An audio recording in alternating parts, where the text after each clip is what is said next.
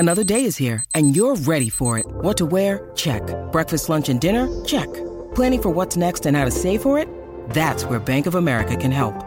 For your financial to-dos, Bank of America has experts ready to help get you closer to your goals.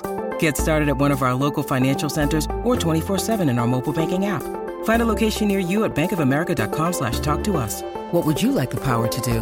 Mobile banking requires downloading the app and is only available for select devices. Message and data rates may apply. Bank of America N.A., member FDIC. On today's episode of The Door Report, powered by Alaco Fine Wood Floors, we're joined by Max Herz, Vanderbilt baseball play-by-play broadcaster for SEC Network Plus. He's been doing a tremendous job calling all the games so far this season at Hawkins Field. We touch on the VandyBoys with him. He gives us inside access to what goes on in the bunker, also known as the dugout at Hawkins Field. He gives us inside access, and we also reminisce on a couple years ago in Omaha when Vanderbilt beat Louisville over a certain pitcher named Luke Smith. We reminisce on the VandyBoys and dive into this year's season with Max Herz coming up next. We also touch on Vanderbilt basketball as they lost to LSU, but they try to bounce back tomorrow night against the Cincinnati Bearcats on the road. We've got all that and much more coming right up here on The Door Report, powered by Alaco Fine Wood Floors. Let's ride. You're listening to The Door Report, the premier Vanderbilt podcast for fans who believe black and gold. Commodore Nation, anchor down.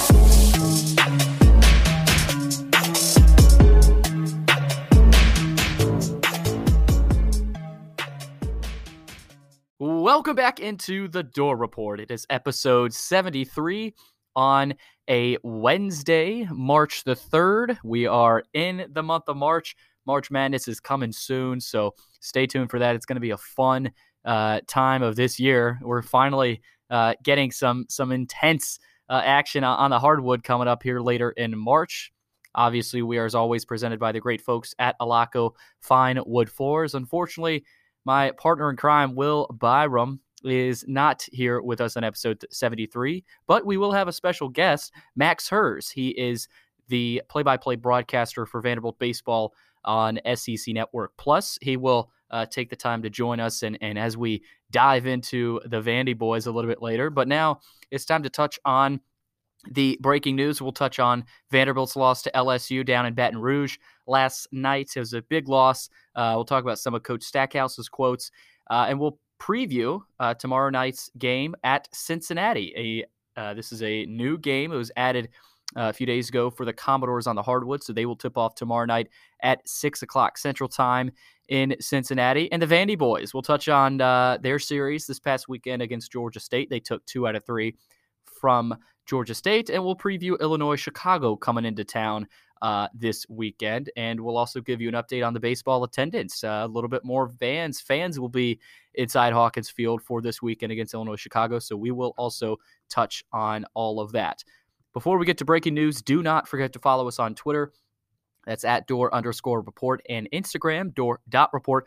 Like us on Facebook, subscribe to our YouTube channel. Our podcast is available on Anchor, iTunes, Spotify, and Google Podcasts. And while you're at it, go give our podcast 5 stars and a review on iTunes. It's now time for breaking news. Today's breaking news is brought to you by the Recycling Dudes. You may ask, who are the Recycling Dudes? Well, they're brothers Graydon and Chapman and their dad. Drew Smith, who is a Metro Nashville firefighter living in Westmead. The Recycling Dudes recognize the need for a service that would take glass to the recycling for busy homeowners who care about our environment. They pick up your glass, separate it, and take it to be recycled. They offer monthly service as well as one-time party pickup, starting as low as $10 per month. All you have to do is sign up on their website at recyclingdudes.com. All right, first we dive into basketball's loss to LSU. Last night, it was a big loss. Vanderbilt really struggled shooting the basketball. They fall to 7-14 overall, 3-12 in the SEC as the LSU Tigers improved to 15-8 overall, 10-6 in the conference. Vanderbilt was down 46-24 at the half. They end up losing 83-68. They shot 39% from the field, while LSU shot 46%.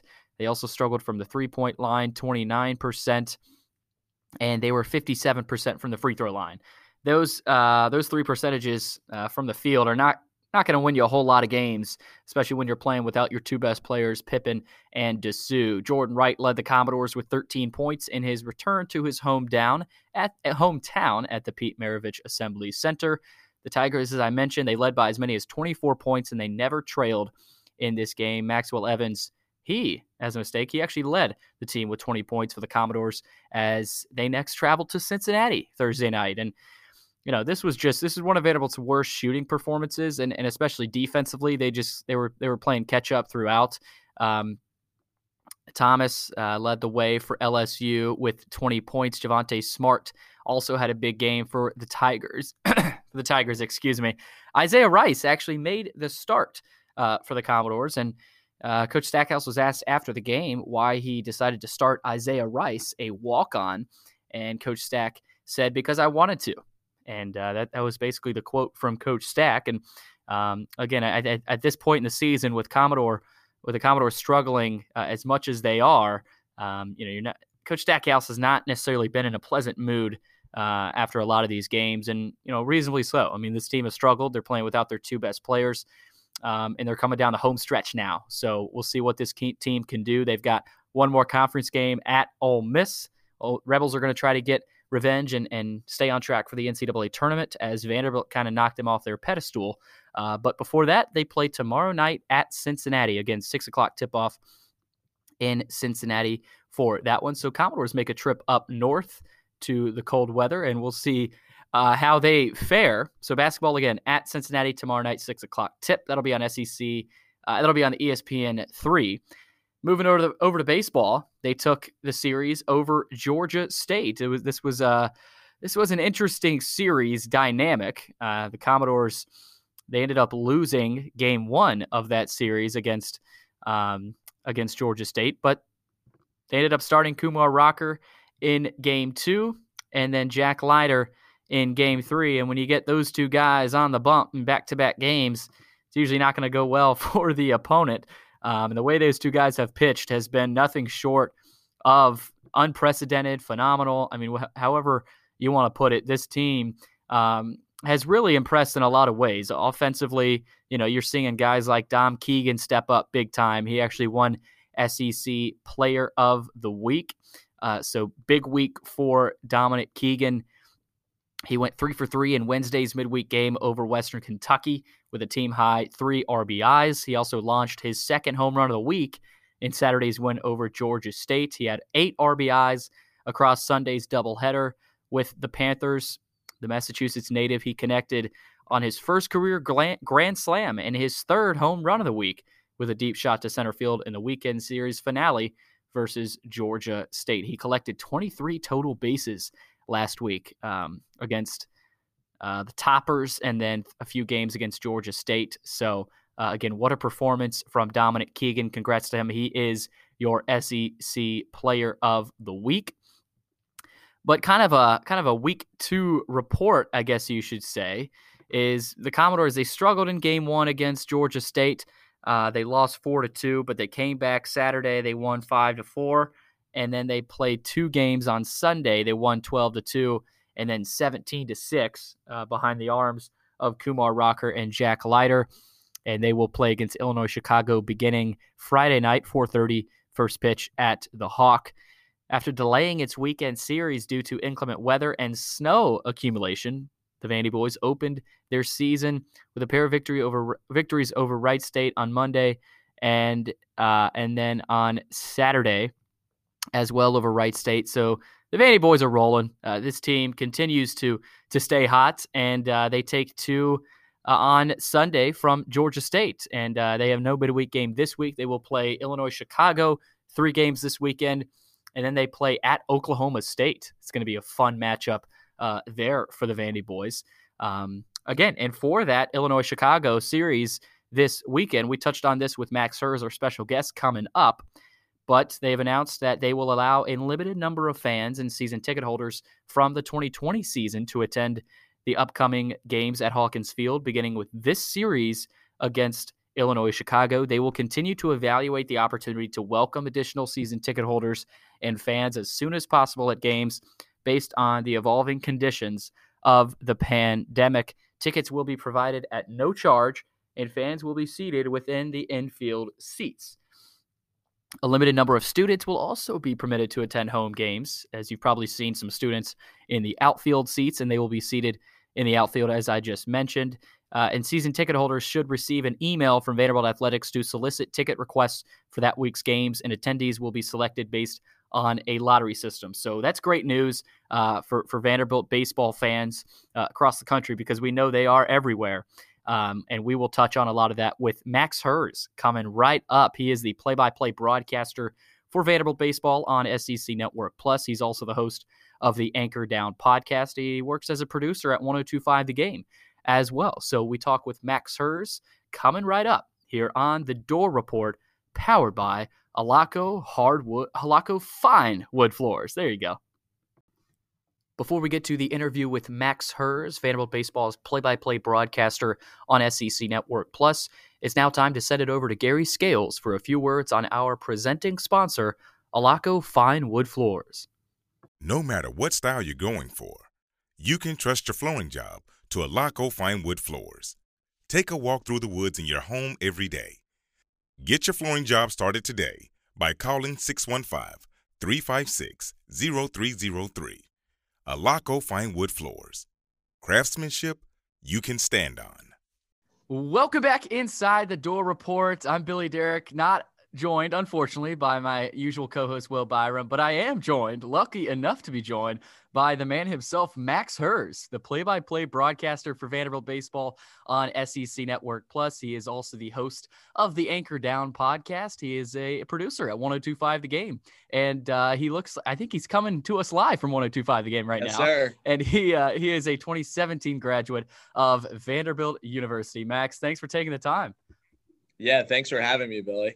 Yeah, so I kind of want to start with obviously the VandyBoys, and obviously we do have basketball going on, but you're the guy, you're the man in the booth now, and you know, obviously it probably hasn't been much of a transition because you have been doing work with Vanderbilt baseball previously, but what's it been like, and really just how does it feel to have the VandyBoys back? Yeah, it's been a lot of fun. In the 8 years I've been in Nashville, first 4 as a student, and now 4 school years since I graduated in spring of 2017. The Vanderbilt baseball team has been my main beat the entire time. Mm-hmm. I've gotten a chance to do a lot of different things with them, whether it was the sideline reporting on the SEC Plus broadcast, early season radio, a ton of interviewing for my podcast, and just for when I was a student, the student newspaper, the student radio station, and a lot of different things like that. I mean, this has always been not only what I'm doing from February through May or June, but also just kind of my year-round beat, and I've taken pride in being the primary media for them really the entire year. I mean, I'm the only one there a lot of the time in the fall.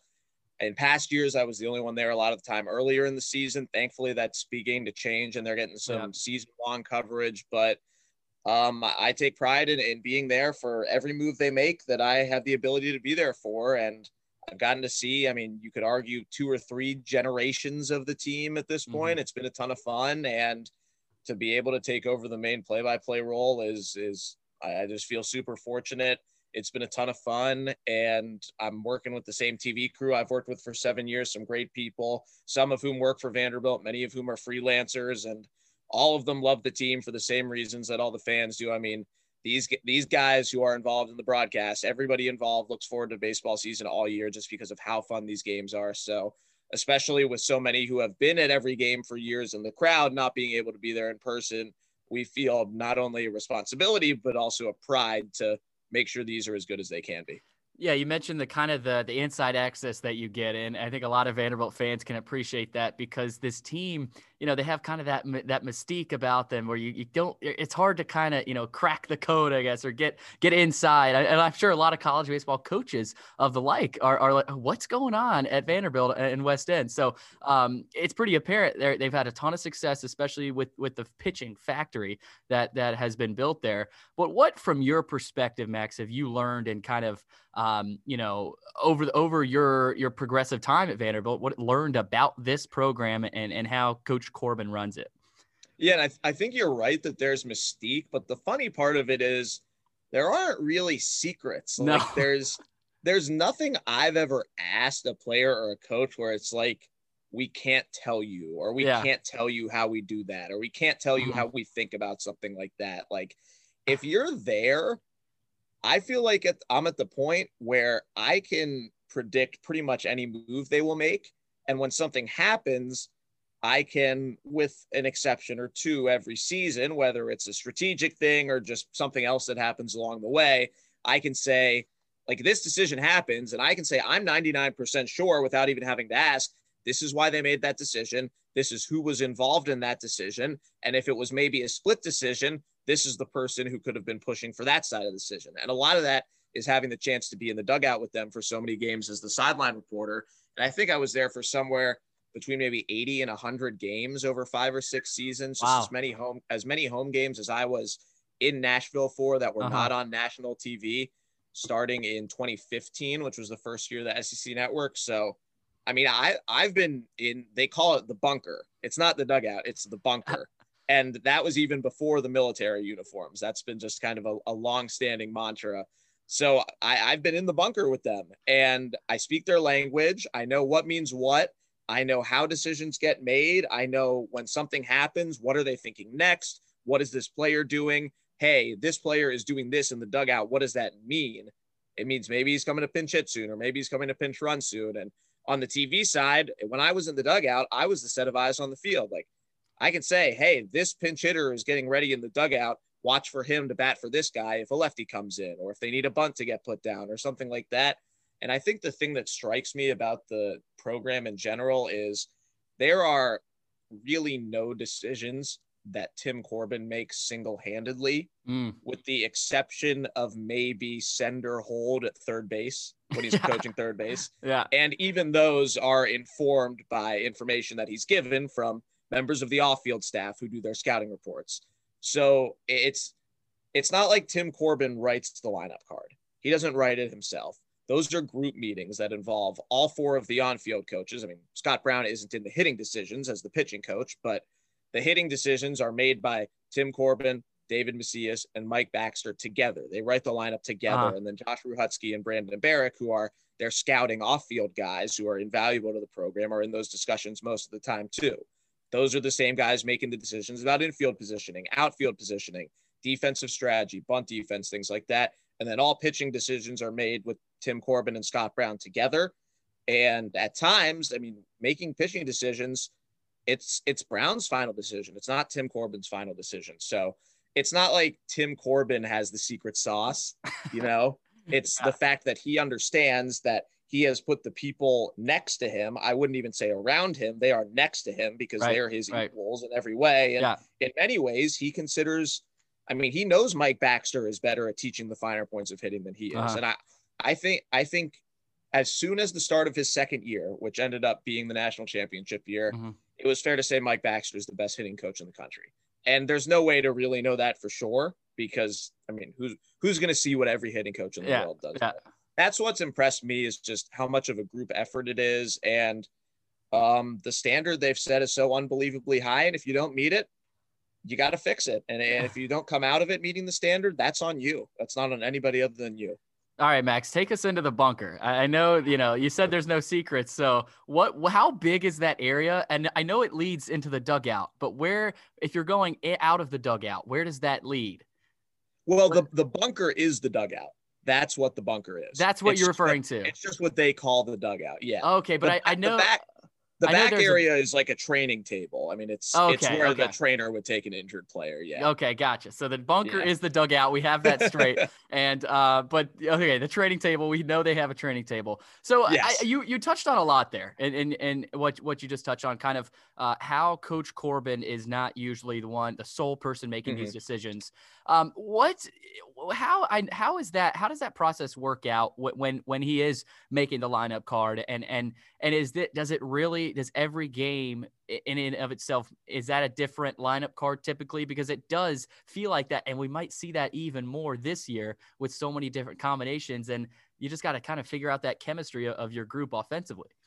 Yeah, and I think he's got the approach down, or plan A really is early in the season. You try what you can, and you want your group by late April or May, if health is assured, And that's kind of the last few years they've went on little runs. I mean, 2019. And then also, I guess you could say 18 and 17 too. That's kind of when they've gotten healthy. I mean, 2018, JJ Bleday was hurt. They couldn't hit a lick without him. He comes back, and then they get on a run. They end up being a 2 seed in Clemson's regional, win the regional, get to host. They're a run away from Omaha. And then in 2019, DeMarco's hurt. He comes back. He gets back into center field, and his injury wasn't as serious as Bleday's, and they were playing better without him than they did without Bleday the year before, just because Bleday, even though we didn't really know it for sure at the time, was such a valuable player. DeMarco comes back. They've got their 9 and they go from there. So I think right now, just trying to find that best 9 is what they're going to be doing. And then I think the name to watch on that front this year, obviously Cooper Davis is hurt. He should be back this weekend. And if not this weekend, good. After that. But I think the name to watch, who they're going to be trying to find a spot for and seeing if he's in the best 9, is Spencer Jones. He's expected to be back maybe a month from now, sometime end of March or early or mid-April, because he had Tommy John, but he's a two-way player. So he can be a position player again. So they would like him to be able to play this year. And is he in their best 9? We don't know, because we haven't seen him hit very much in college. But if he is, they're going to be trying to find a spot for him, who comes out. And I think they just like that best 9 to be solidified as quickly as possible. And I think the 9 they've had so far, I think Davis will supplant Bolger when he's back, just because Bolger isn't a natural left fielder, and they made a little bit of an offense-defense trade there because he's a good hitter as a new player. But I think the opening day lineup that lasted 1 at bat before Davis got hurt, but I think that's their best 9 right now. And if they can kind of circle around that and everybody keeps hitting, they may have it earlier than in years past. We'll get back to the hitting momentarily, but I mean, this pitching staff is unreal. I mean, what we've seen in 2 starts each from Rocker and Leiter is unprecedented, and you know that. We all know that. But I think what scares a lot of college baseball is the depth of this staff, the bullpen. I mean, you saw Luke Murphy come in and throw gas. I mean, all of these, so many arms out of this pitching staff. Is this, Max, the best pitching staff you think Coach Corbin has had? Is it too early to call this the best staff he's had? I think it's not too early to call it the deepest. I mean, even if guys falter a little bit down the way, and everybody's going to have bad outings, there's nothing they can do to avoid that. I mean, even Murphy, who hasn't allowed a hit yet, he's going to give up hits late in games. I mean, somebody's going to ambush a fastball in the 8th or 9th inning and hit a home run off of him at some point this season, most likely. That just means that he's pitching in the role he's supposed to be pitching in, and it's going to happen. But I think they have legitimately 9-10 arms that they will end up trusting to either pitch with a lead or pitch in a close game come playoff time. So I think that's really exciting. I think the biggest question mark right now is if Schultz can remain the 3rd starter. He had a little bit of a bumpy road just because his start got skipped the first week because they only played 2 games. So he pitched inning out of the bullpen and was good, then came back on kind of a weird rest week last week to lead off the series. I didn't think he was very good in that outing. I just thought that he set a high standard for himself because he's pitched very well. And I just thought that was the worst performance he's had in a college game. His control wasn't amazing. His command wasn't great. So I think Schultz, well, I mean, he'll have plenty of chances to stay in number 3, and I don't think they'll make a change on that anytime soon. But once the 3rd starter is set, and it could be Smith going back into the rotation at some point, who knows, especially if Murphy continues to pitch well at the end of games. But once they set that starting 3, I think they would like to have a set midweek starter too, whether that's Sam Leboke or Christian Little or McIlvain, maybe. Could be one of those guys, but whoever isn't in that goes into the bullpen, and they got their long guys, their late inning guys, and the freshmen too. They've shown they trust. They trust Pat Riley. They trust Myles Garrett. They trust Hunter Owen, who's a lefty, which could be valuable. And then you've also got Grayson Moore in there, and then Little, who is probably going to be a starter. Yeah, I mean, that 1-2-3 is unreal with Rocker, Leiter, and then we all think it's probably going to be Little there for the day 3. But you mentioned Max, the end of last week, Georgia State game 1, they went with Schultz. Was that Schultz over Rocker? Was that the decision, or was that simply giving Rocker rest because they knew they would need him later in the series? Well, they had to pitch Rocker and Leiter on Monday against Wright State. So the the opening series was pushed back 3 days, and Right. their choice was basically alter the rotation for the first 3-4 weeks or skip Rocker and Leiter. And at one point, Coach Corbin said, we might have to skip one of them if the series gets pushed back. And then the worst case scenario happened and they didn't play till Monday, and they still pitched both of them. So skipping, I mean, there's no reason to skip them. They've got a plan to bring them back into presumably the Friday and Saturday spots in the rotation. There's a chance they get back to that 1-2 by Oklahoma State. If not, then I think the week after, most likely. But yeah, they don't want to bump anybody up more than a day at a time. And that's also why they moved the Georgia State doubleheader, which was originally supposed to be on the Saturday game. It was supposed to be Friday, Saturday, Saturday, Sunday. They changed it to Friday, Saturday, Sunday, Sunday, and Georgia State agreed to that so that they could bring Rocker and Leiter both one day at a time and pitch them on 5 days of rest, which is 1 day shorter than the normal 6, but that they can be expected to start with 5 days in between. Yeah, a little bit of a taste of what they might get in the postseason and MLB play when they might need them because they will be there pretty soon. I want to ask you now about, this team and their ability to, just play loose and have energy. And I feel like it started in 2019. I don't know if you agree, but that team, they, took a while to develop, but they won the national title and they were hitting the ball extremely well. And it felt like a different vibe. It felt like a different feel of a Vanderbilt team. You had guys like Austin Martin and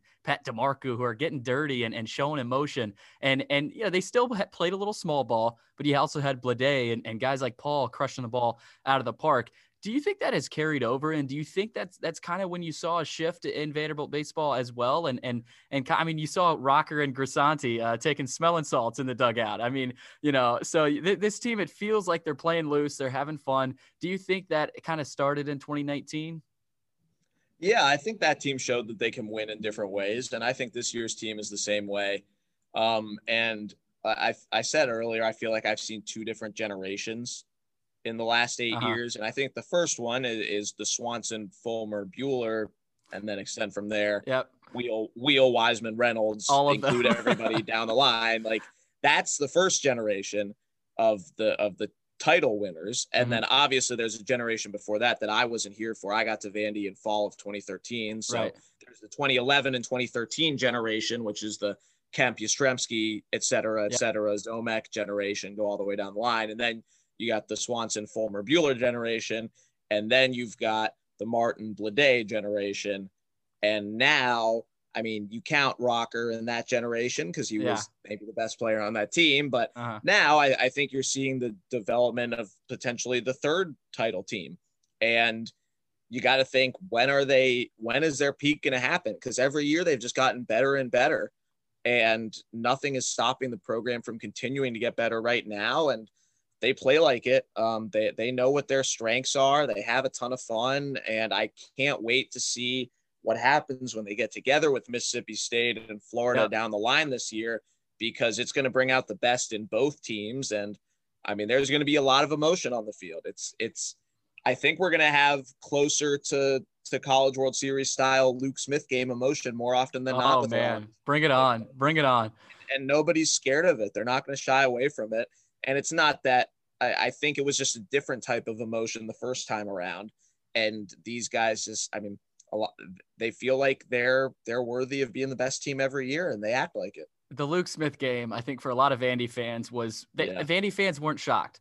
They knew this team, they knew what they were, and they knew they weren't going to show as much emotion as Louisville, but they were going to keep it together. They were going to keep it in as a unit, because it seemed like slowly throughout that game, Louisville kind of started falling apart. Luke Smith was, we'll admit, he was being a little selfish and honestly ended up costing his team the game with giving up those late hits. But how much of that game kind of was a microcosm of what this program represents and how Coach Corbin has kind of molded them into these like mental like robots who don't really get affected by much at all? Because Luke Smith, I mean, that guy was shoving. I mean, he went 8 strong, and then 9th inning it all ended. So how would you say that game was kind of a microcosm of what Corbin has been trying to teach these guys? Yeah, they found a way to win in a game where they didn't win the majority of the innings, and they found a way to win one inning. And they've always stressed play the inning, just play the inning in front of you, no matter what the score is. And that's a lot of the situations they practice. The score, even when they scrimmage, the score goes away every inning, and then you gotta beat the top to beat the bottom in a lot of the situations they do. And some of those will start with base runners and things like that. So that's kind of how they set a lot of things up to get them in that mindset. And then it ends up coming through when they play. But I mean, a lot of the guys coming through they went through the fourth trip in the order, top of the order in the top of the ninth inning. I could not believe they left him in the game, to be honest with you. Me too. I thought they should have brought Mike McAvane in just to start the inning. But I mean, most of the guys were 0 for 3 those first 3 trips through, and they were able to separate. They were able to have good at bats. And another thing that I've said before, and I talked about this on the podcast I put out after that game, I love doing podcasts at the College World Series because they do open locker room like a pro team. Oh, wow. So I'm sure it'll be different this year because of COVID. But they will put players at the podium for press conferences, but then also at the same time, the locker room will be open and every player on the team is available for interviews. Yeah. So I would go in and I would end up getting a quote or two from 7 or 8 different people, and that would all end up in the podcast. And JJ Bleday scored the run, and he was not in the press conference. He scored that, I guess it was the go-ahead run. Right. Yeah. Yeah. The go-ahead. Yeah. When they got 2. And he scored the tying. He scored the tying. Yeah. And then Paul scored the go-ahead after he drove him in. So on the RBI double by Paul, Bleday scored from first, and he walked before that. And I asked JJ, I said, what was different the last time around seeing Smith for a 4th time? Why do you guys feel like you got him? And he said it was because the hitting backdrop changed. Wow. And the games start at 6:00 there, 6 Central. And Omaha is obviously much further west than Nashville. Right. And it's on like the western edge of the Central time zone. And it's the last week of June. So it's the days with the most sunlight all year. Right. So at some of the ends of the games, like it wasn't dark yet at the end of some of the night games. So the sun went down.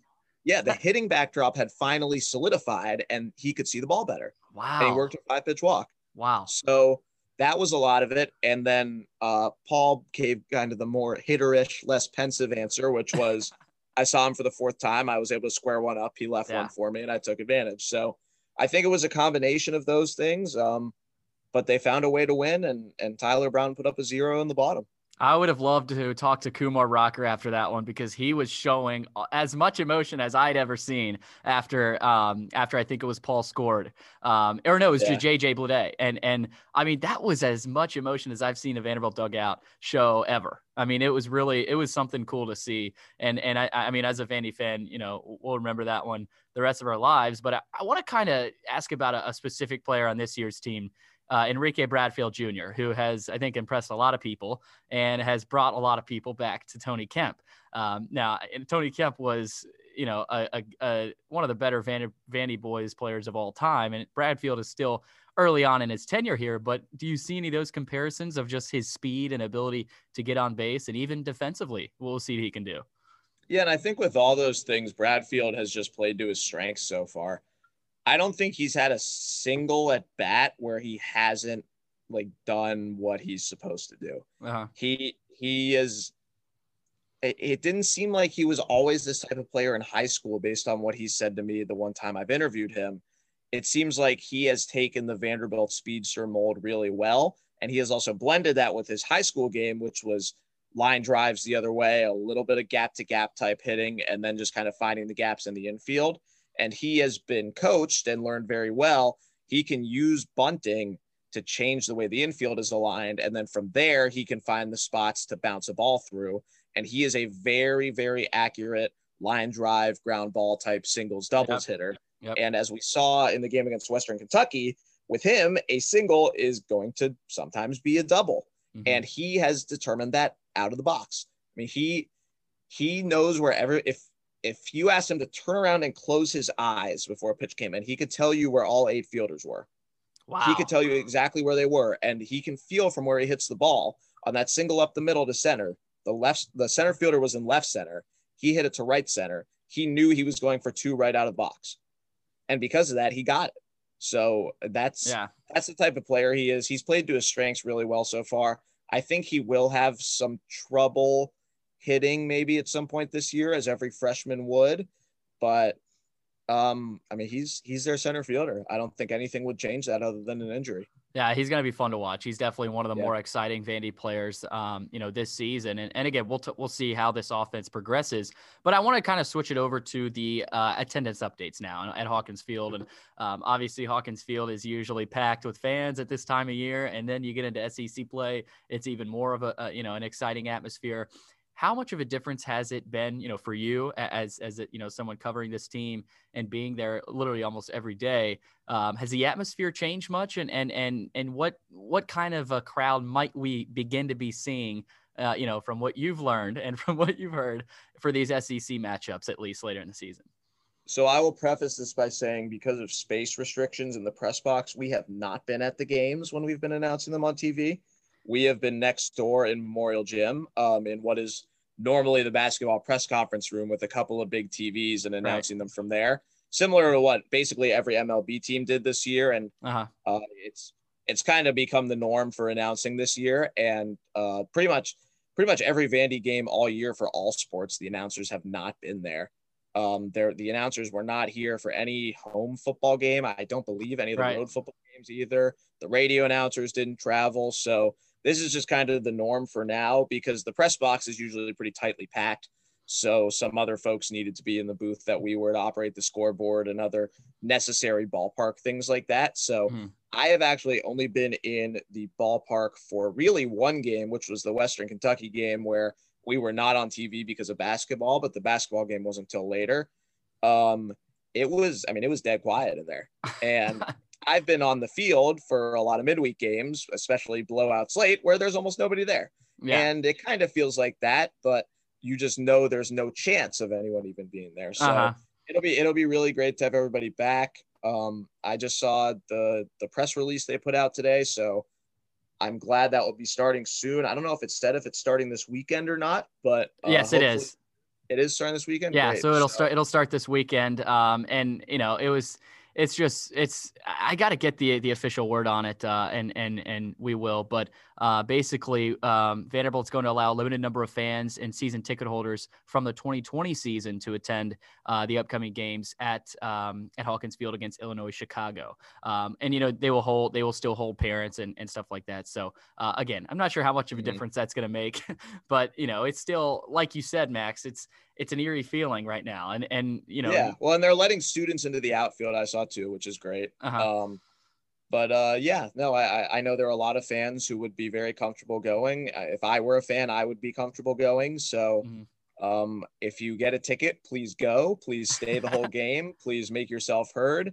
And I know a lot of people's first question is going to be, how many games is the Whistler going to get to go to? Because I believe we got to get the Whistler in there. Both Jeff, who is the primary Whistler, and Preacher, who is the secondary Whistler, they have to both be season ticket holders. I don't know that for sure, they have to be. We have to find a way. If they will be in there at some point. If they can't get in the stadium, we got to let them have an appearance on the broadcast in your guys' booth. We do whatever they can to get that whistle in there, because that is something I have been missing. And this team, they need it. They need the Whistler. But I hear it in my sleep. I don't hate it. I'm just so used to it that is it white noise now to you?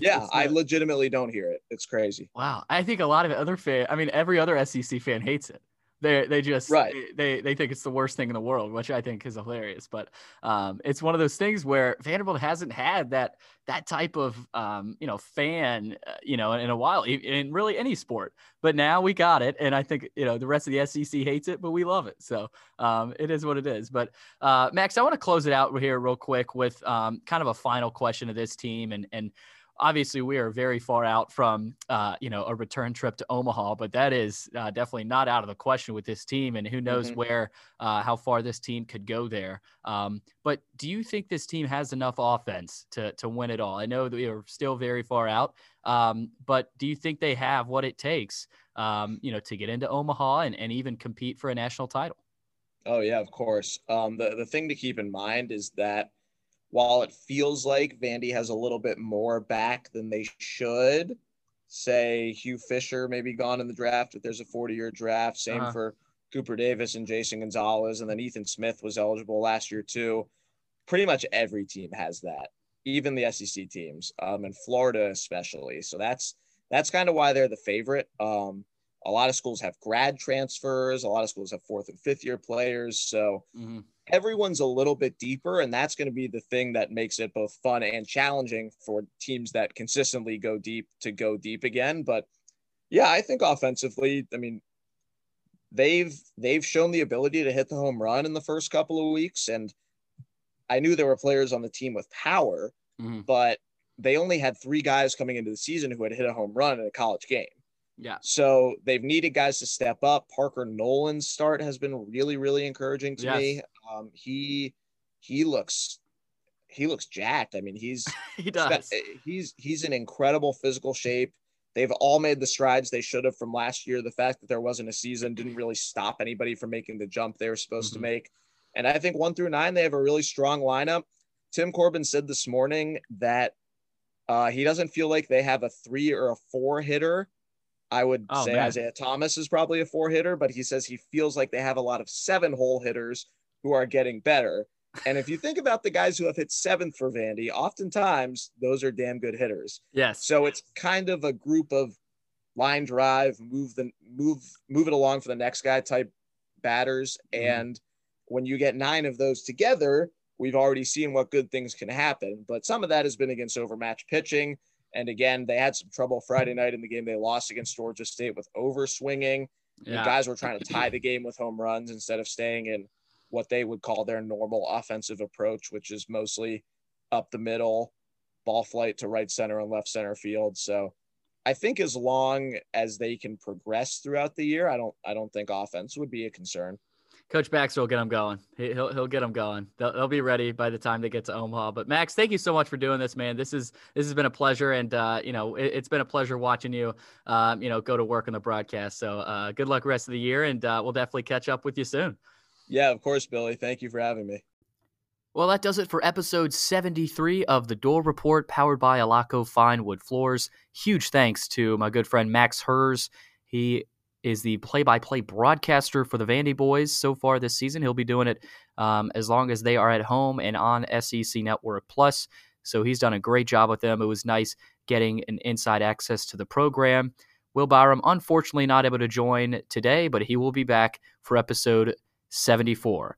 For myself, Billy Derrick, and our special guest today, Max Herz, you've been listening to episode 73 of The Door Report, powered by Alaco Fine Wood Floors.